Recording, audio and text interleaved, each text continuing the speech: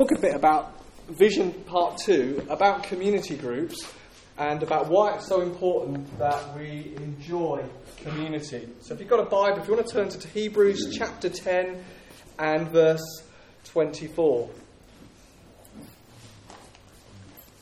My goal this morning is to inspire you with the joy that's possible in community. It's not to put guilt on anybody about saying, right, we've got groups and now part of your Christianity you've got to go to a group. I want to inspire you with the promises of God and the joy that's available from being with other people. And Hebrews chapter 10 says this in verse 24. Let us consider how we may spur one another on towards love and good deeds, not giving up meeting together, as some are in the habit of doing, but encouraging one another, and all the more as you see the day approaching. All of God's commands, all the things that God says, right at the core of it is joy. God is after your joy. God is after your well-being. God is after your growth. God is after your maturity. God is after your character being transformed. God is after you tapping into the joy of joys. God wants to give you life in abundance and life in all of its fullness. And one of the ways that God does that is through connection with other people, connection with brothers and sisters. See, God, the gospel or the good news and what we've been singing about all morning is really about a very, very, very good Father who absolutely loves the world. Amen. John 3:16 says, God so loved the world that he sent Jesus. The Father absolutely loves you. And he has pursued you. And that's why he sent Jesus, so that he could deal with everything that would absolutely separate you from his love. He's the good father of Luke 15, the prodigal son, the father who runs out for the guy who's gone off and squandered. He runs after him and absolutely loves on him and throws a party and says, this son of mine was lost and is now found. He absolutely loves people and he loves you. And so the heart of the good news that we've been singing about, the heart of the good news about Jesus, is about reconnection to the wonderful love of the Father. And the cross deals with our sin. The cross deals with our guilt. The cross deals with our shame. The cross deals with the things that we've said that we wish we hadn't said. It deals with the things we wish we had said and didn't say. It deals with the things we've done and the things we've not done. It absolutely deals with everything and washes us completely clean so that we can gaze upon the glory of the Lord and so that we can be filled with the Holy Spirit and so that we can encounter God. That's good news. So if you're a Christian here this morning, you know you've come to Jesus. Your past is completely washed clean. You are absolutely spotless. I don't care what you've done, what you haven't done, what you've said or not said. The gospel makes you completely, utterly spotless so that you can know God the Father in a wonderful, close way. John says in 1 John, he says, perfect love is what casts out all fear. If you are dominated by fear, you need to know perfect love. Because it's perfect love that casts out all fear. And perfect love is really demonstrated most wonderfully in the cross of Jesus Christ, where he becomes what he was not, a sinner in our place, and is cursed for us, so that we become what we were not, the very righteousness of God, and become spotless. It's good news. And part of the gospel as well is that we get reconnected to God, but we get reconnected to others. And the wonderful thing about Jesus is, even as we were worshipping this morning, we heard Adrian pray out in French. We hear the nations here. And he reconnects us to the nations. He makes us a family, a multicoloured, various family from all over the world, where we have this wonderful thing in common. We're loved by God. And so he connects us to himself and connects us to a people. And so in this Hebrews verse, he's really saying this, that it's wonderful when you connect to God, but it's not all good when it's just you and God and you're not connected to one another. That we need one another. That we need a family. We don't want to miss the joy of connection. We don't want to miss the joy of walking deeply. We don't want to miss the joy of someone knowing us, knowing our strengths and knowing our weaknesses. Because of that, because of the importance of family to God, we don't want to build a crowd. That's not the goal of the church. It's not to build a crowd. The goal of the church is not to just grow a crowd of people and more bums on seats and then just do more meetings, because we don't want to just build a crowd. We don't want to either build just a program of meetings that actually you would say, yeah, I belong to that church because I attend every program you put on. That's not what we want to build either. We don't even want to build just a bunch of friends, because you can get friends in lots of places. We want to build a family. And family is deeper than friendship. You can be friends with people going to a sports club, an art club. You can make friends. But family is something much, much deeper. Because family is the key to maturity. Family is the key to growth in character. Family is the key to growing in godliness. Because every personal encounter we have with God gets outworked in family.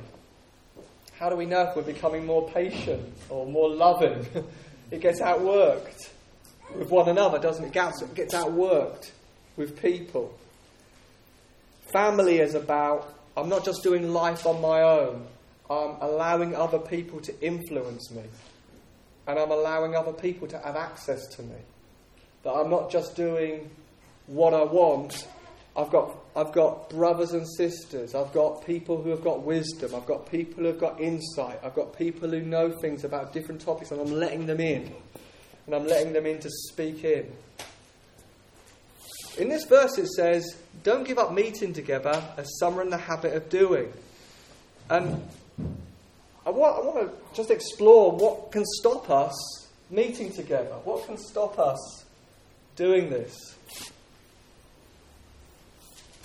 And I think one of the reasons why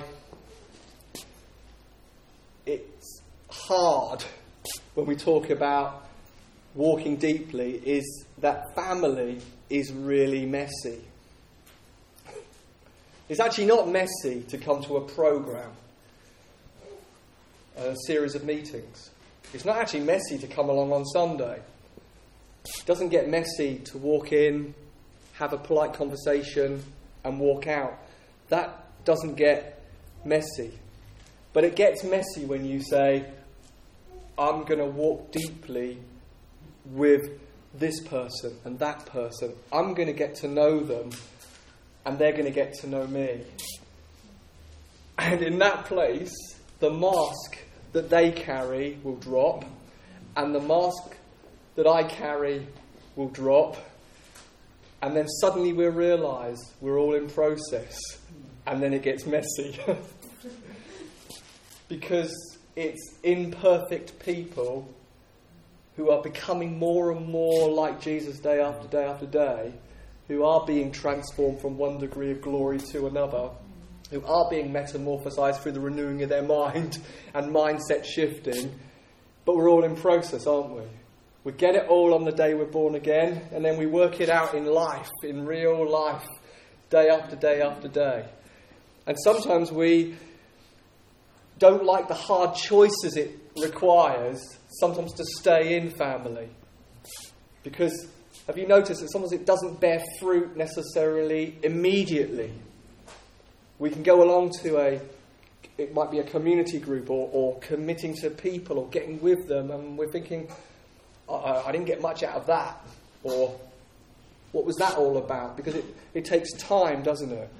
It takes time to build bridges of trust. It takes time to get to know one another. So we think, I'm not sure if I can really invest in that because it's not working immediately, obviously, or quickly.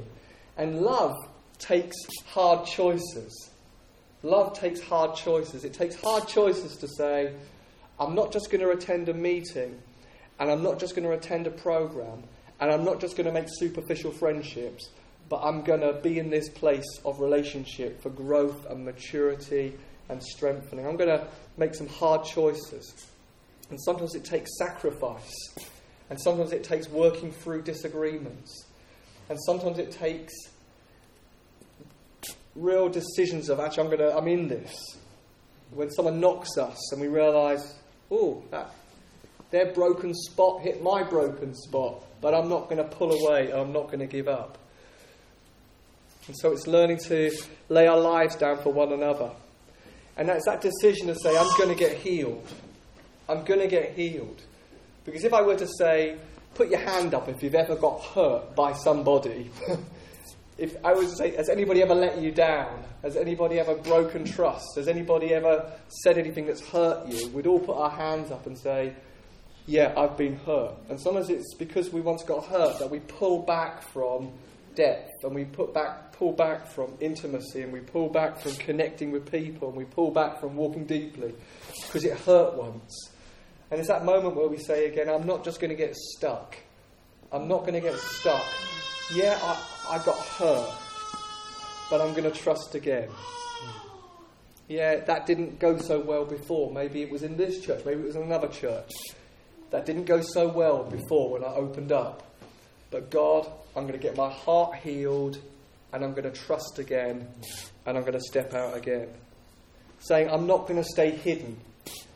I'm not going to stay hidden. Whatever wounds I have in my heart that keep me hidden, I'm not going to stay there. I'm going to be authentic. I'm going to be real. And when other people are real with me and around me, I'm not pulling back. Because the writer to Hebrews says this, there's a powerful thing that happens in the context of community. He says, consider how we may spur one another on towards love and good deeds. The writer is saying, do everything you can to be connected with people. Do everything you can to be connected with people. Now, listen, it might be for some of you, shift patterns, commutes, work, family means, look, I really want to be there, but at the moment, my life doesn't allow me to. Then get creative.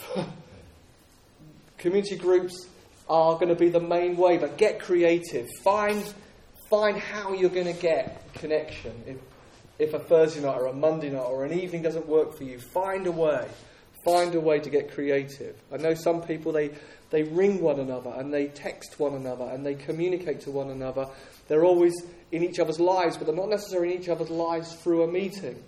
Find a way of connecting. Because the rewards are this. The writer says we can spur and stir and encourage. We can spur one another on. We can stir one another up. We can encourage one another in the context of community. So I want you to imagine wherever you go, you carry 3 things with you. Any meeting you go to, any community group you go to, any time you're with a believer, you carry 3 things with you.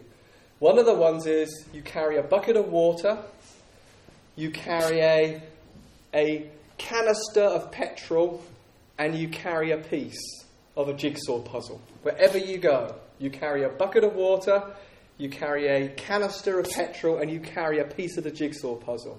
So wherever you go, you've got a bucket of water that you're going to pour on people's fears. You're going to encourage people by pouring a bucket of water over people's anxieties. When you see raging fires of worry and doubt and anxiety, you carry a bucket of water for that moment to pour over that anxiety, to pour over that fear, to pour over that concern, to say, I believe He's good. I believe there is a way. I believe that God works all things together for good. I believe we're a Caleb, Joshua kind of people. This land is our land, and I know about Jericho, and I know about the 45 cities, and I know about the giants, but I also know they're bread to us, and we can surely do it. Be the biggest encourager you can be in all the world, and carry a bucket of water with you to put on people's fears. Carry a canister of petrol that you can pour on people's dreams. You go for it. You believe it. That you believe that you can make a difference in your workplace. You believe that actually God can save your family in a moment. You believe that freedom is coming to you. You believe that this community can be impacted and influenced and changed by the good news of Jesus. Pour petrol on people's dreams. Pour petrol on their prayers. Amen it. Encourage them. Just be the biggest encourager you know. And bring your piece of the jigsaw puzzle. Everybody here has a piece of the jigsaw puzzle. And maybe you're not even a believer yet, and this morning something's going to happen, and you can come to Jesus, and you're going to find out what on earth you're here for. That God has prepared good works in advance for you to do. That you carry a piece of the jigsaw puzzle. That everybody here, whether you've just become a Christian, whether you've been on the road 30 years, whether you just started to follow Jesus, you have something to contribute. You have something to participate with. When you go along to a community group, you know that actually I'm going there, I'm going to get my needs met, and I'm going to be stirred and spurred and encouraged, but I'm also going fully equipped with water, petrol and my peace. And if you don't know what your peace is, I'm going to discover it in that group, you can say. I'm going to learn who I am. I'm going to learn that what God's got for me. There's going to be other people who are going to help me find out who I am and what I carry. Because no one is the whole picture. If you imagine a jigsaw picture of a beautiful ocean view, and you might be a bit of the sky, or you might be a bit of the deck chair, or you might be a bit of the beach. And when it all comes together, the picture comes together when everybody brings their piece. When everybody brings their piece of the jigsaw, the thing starts to look beautiful and wonderful and vibrant.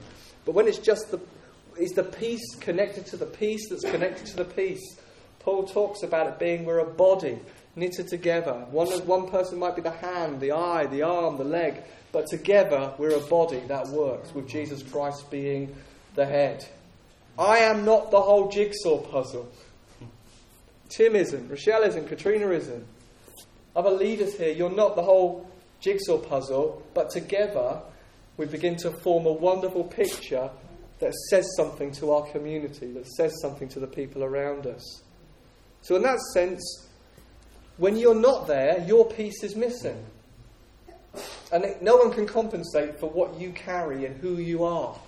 No one can be your piece for you. If you're a piece of the sky or that cloud in the picture, no one can be that cloud for you. They might be the beach, they might be the piece of the deck chair or whatever. No one can compensate that you're not here. It matters. And so there's those two things in balance. Sometimes it's your life just doesn't allow you and you've got to get creative. But sometimes it's your life does allow you, but you don't realise who you are. You don't realise that you matter. You don't realise that, we were talking the other night with a bunch of people, that you're significant. That what you carry changes things. That thing you said, that prayer you prayed, that prophecy you brought, that exhorted, encouraged and comforted matters. That if you were not there, it wouldn't have happened.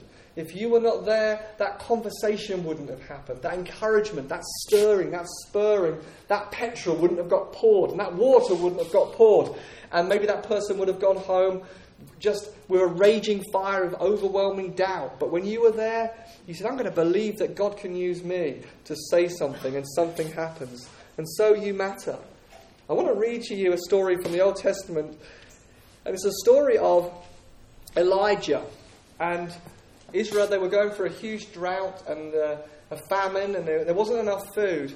And God told the prophet Elijah, go to this house, go to this place. There's going to be food for you. I've instructed a widow there to supply you with food, God says to Elijah. And so Elijah meets this widow, and she's hardly got anything. And he says to the widow in 1 Kings chapter 17 and verse 11, or just before verse 9, I've instructed a widow there to supply you with food. So they went to Zarephath. When he came to the town gate, a widow was there gathering sticks. He called to her and asked, would you bring me a little water in a jar so I may have a drink? As she was going to get it, he called, and bring me a piece of bread. And then the widow says, very logically, as surely as the Lord our God lives, she replied, I don't have any bread, only a handful of flour in a jar and a little oil in a jug. I'm gathering a few sticks to take home and make a meal for myself, my son, that we may eat it and die. So, then Elijah says these wonderful words, don't be afraid. Go home and do as you have said, but first make a small loaf of bread for me from what you have and bring it to me, and make something for yourself and your son. And we're all thinking, Elijah, didn't you just hear? She's only got a little bit of flour and a little bit of oil. She doesn't really have enough food for you. And he's saying, no, first make something for me and then make something for your son and yourself. And then it says, for this is what the Lord says, the God of Israel, the jar of flour will not be used up, and the jug of oil will not run dry until the day the Lord sends rain on the land. She went away and did as Elijah had told her, so there was food every day for Elijah and for the woman and her family. For the jar of oil was not used up, and the jug of oil did not run dry. It wasn't used up, it didn't run dry. And you might be looking at your life and thinking, my life is this. I've got a little bit of flour and a little bit of oil, and I'm just about surviving in my life. I'm just about surviving with family. I'm just about surviving at work. I'm just about surviving financially, emotionally, physically. I am just about surviving. And you might think, actually, I'm a bit like the widow. I'm gathering sticks because actually I'm about to die.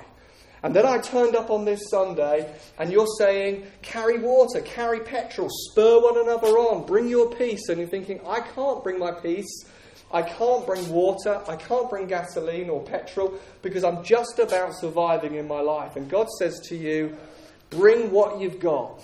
Bring your flour, bring your oil, and start pouring out what you've got. The miracle is this.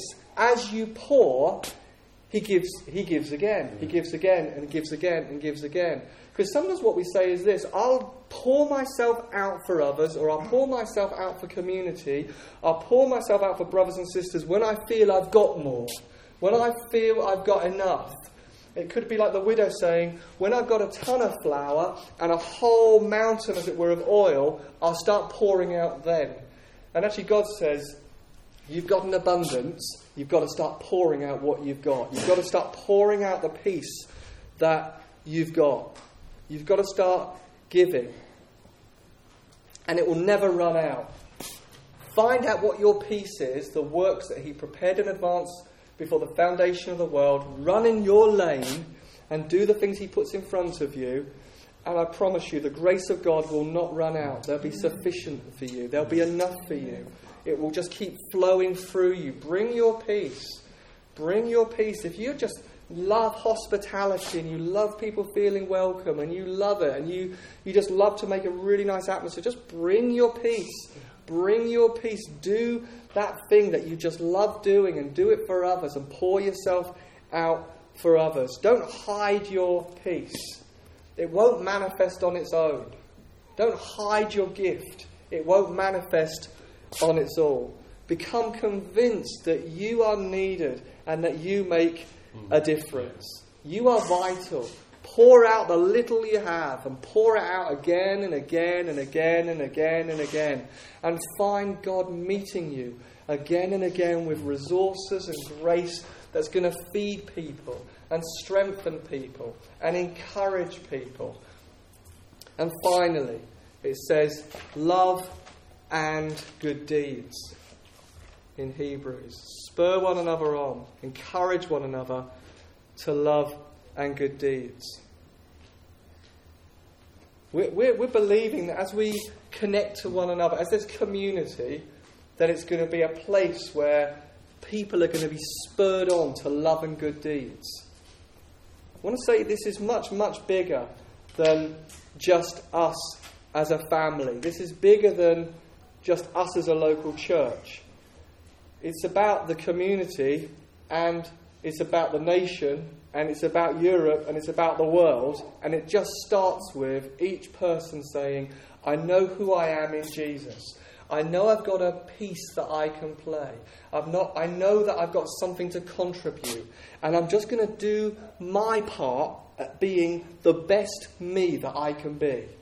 I'm just going to be who I am, and I'm not going to worry and compare myself or be in performance mode with anybody else. I'm going to bring my piece and I'm going to use it. I'm going to pour out the oil. I'm going to pour out the flour, and God's going to do the rest. There's going to be love and good deeds.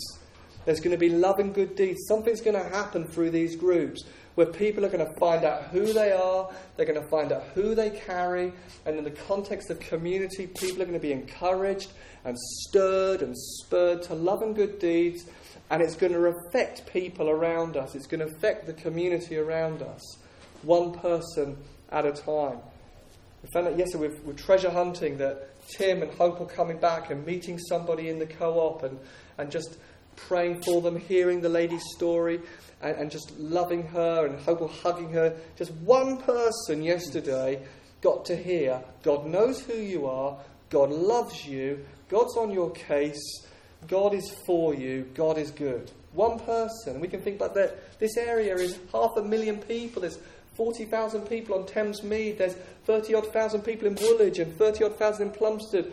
How are we going to do it? How are we going to love our community? How are we going to change it? Well, we change it like this. We're going to pour out the flour. We're going to pour out the oil. We're going to take our piece and just one loving act after another loving act. We're just going to do what he puts in front of us and know that actually, Jesus, this is about a bigger thing than us. It's about a bigger thing than our local church or our family name. It's about the interests of Jesus Christ in the earth. Paul says of Timothy, I don't have many people like Timothy who don't just have his own interests at heart, but have the interests of Jesus Christ at heart.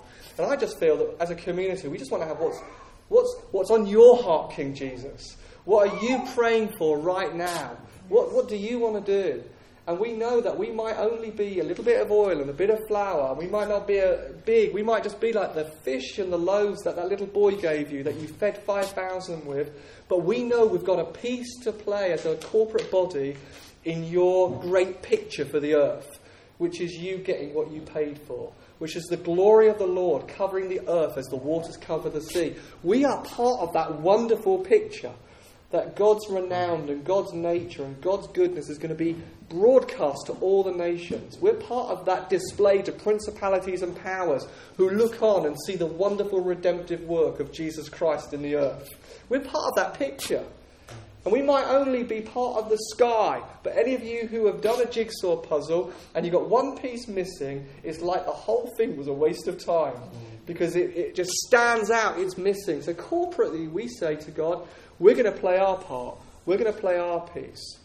And I just want to encourage you in your own hearts to be making that decision today of saying, I'm going to give myself to this. I'm going to give myself to getting connected. I'm going to give myself to one of these groups.